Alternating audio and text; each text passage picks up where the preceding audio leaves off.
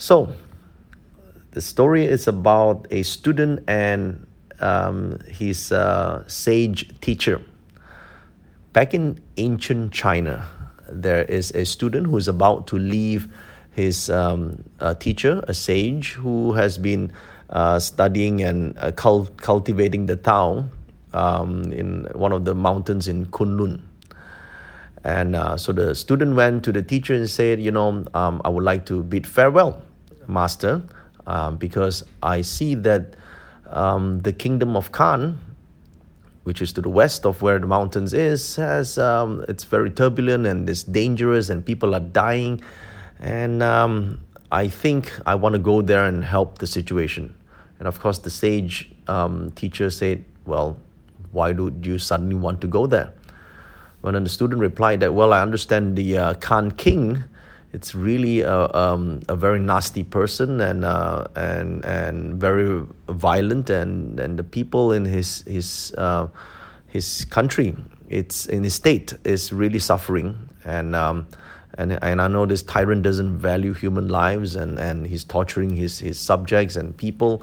And basically, the state really needs help because it's filled with just dead bodies everywhere. And you, my teacher, you've taught us to be of value to other people, all right? To treat a chaotic state as if it's ill, and we be the doctors to treat the wound. So I feel that, I want to do my part in transforming lives, and at least I should attempt to do so. And then the sage teacher suddenly said, this is ridiculous, my student. You don't even know what you're doing. I mean, how can you go there and help people solve their problem, especially trying to fix a crazy king in that place? And if you really open your mouth right now in front of that crazy tyrant over there, he would definitely overpower you. And if you say something wrong, he will execute you. Now, do you even have a strategy and you know what you want to do? Then the student think about it and said, well, you have taught us the art of yin and yang, so I would use the yang approach, which is the simple and clear, direct approach to tell him, as it is, call a spade a spade. I like to be direct. And then immediately the teacher said, no, you cannot do that. The Khan king is a crazy, willful man. He's not accustomed to being told that he's wrong or being contradicted in his ideas. And if you want to become the advisor or a spiritual person there, and you tell him that he's wrong, how do you think he will react to your direct, advice? He would definitely be enraged, and there won't be anything you can do about it. He's going to execute you. He's going to he's going to be really pissed off with you. Then the student think about it. Well, if I can't use the yang approach, then maybe I would use the yin approach, which is, do the soft way of indirectly teaching him the lessons of the Tao. I shall not be directly contradicting him then, but maybe I would just, talk about cultures and traditions and philosophy and quote scientific principles so that I could lead him to indirectly realize that he's wrong. And, then I will, of course, avoid offending him because knowing that he's a strong ego. Would this work, teacher? Then the teacher said, no, this will not work. I disapprove of this way because this way would probably, indirect approach will probably let you live a little longer in his state.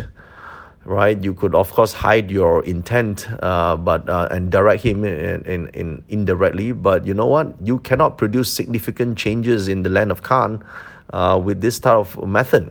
And plus, that king there has a crazy ego. He will not, right? It will not be helped in any way by your passive approach at all, and it will even convince him that he's even more right and boost his ego.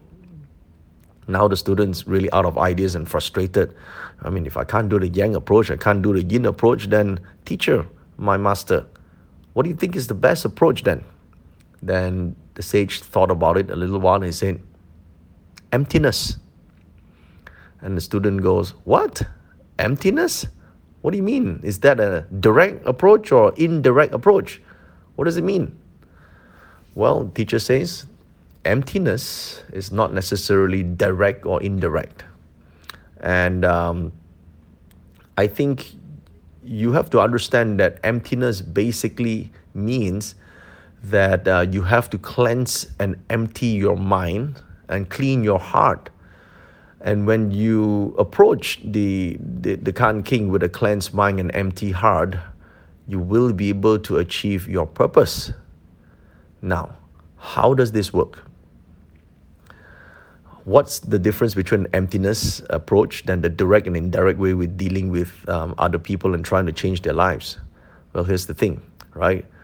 When the student proposed the yin and the yang method or yin method, it's already based on a host of presumptions, preconceptions, and assumptions about what the king and the tyrant king wants, likes or dislikes or doesn't want.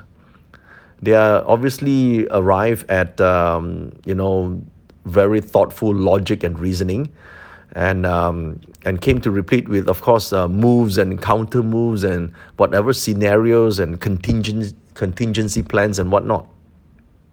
But when you think about emptiness is a level above all this stuff. It's about, when you approach this with the mandate of being totally free from preconditions, totally free from preconceptions or assumptions. This is the state where, it leads to oneness with any situation. So when we talk about emptiness, being in a state of emptiness enables one to really listen, not with just your set of ears or your mind, but with your energy, your life force or your chi. And that is when we talk about life force and chi, we are referring to one's pure intelligence. Now, pure intelligence is your true divine intelligence that is unsullied by any memory or pre-data or information. It is the true essence that taught your heart how to beat, taught your cells how to grow, taught you, to keep on living without you consciously thinking about it. Okay, so when a human being tries to listen with their ears, you obviously hear sound waves, right, through the air, right, propagation of sound waves through the air, and when you listen with your mind, you of course decipher the sounds and turn that into words, and then you obviously receive the meaning that whoever is speaking to you is trying to convey. However, if you're tuning in with your energy, with your life force, you probably begin to see through the hidden agendas, right? You begin to see the truth. You can see through all the misdirections and all the, the hidden half-truths. And so if you can tune in well, you can even get a glimpse of the true reality and capture the true insights that normally would slip through your ears or your mind or your normal intelligence. That's why the sage instructed the student to clear his mind, clear the heart, to empty the mind and empty the heart, because this will free him from all the preoccupations and presumptions and predispositions with the self or preconceived limitations, whatever he has an idea of that the tyrant, right? Because this will be the egoless approach that will allow the student to act upon without coming into conflict with anything. Okay, because basically, if you are when you're listening to this a self-centered egomaniac and trying to understand the reality behind that person's word, it's going to be very difficult. Okay, but if you truly understand the true meaning by tuning in, by keeping an empty mind and empty heart, by tuning in, you would be able to see, pass through all the reason out plans and misdirections.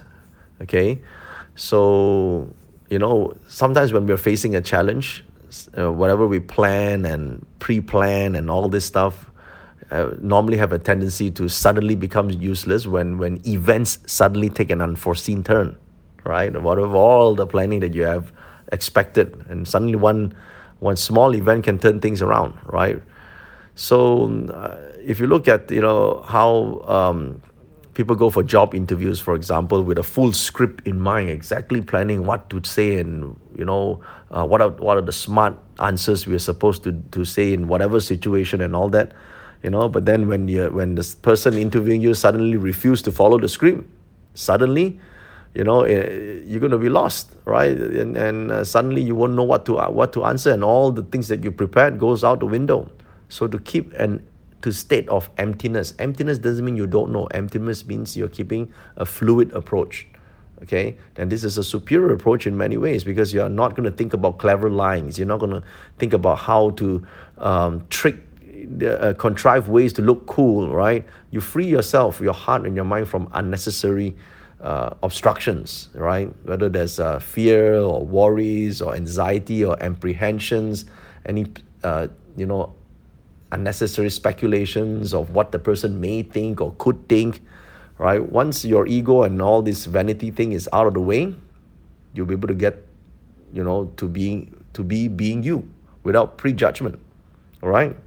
So that's what you need to do. So this whole idea about this formation that you see today, okay, hopefully you can learn something about using emptiness. Okay, so even though you're trying to change somebody, you're trying to save anyone, you're trying to rectify a situation, because the formation says you're entering a place knowing the difficulties, and get stuck, that is only because you have predisposition and preconceived ideas of how things should be or could be.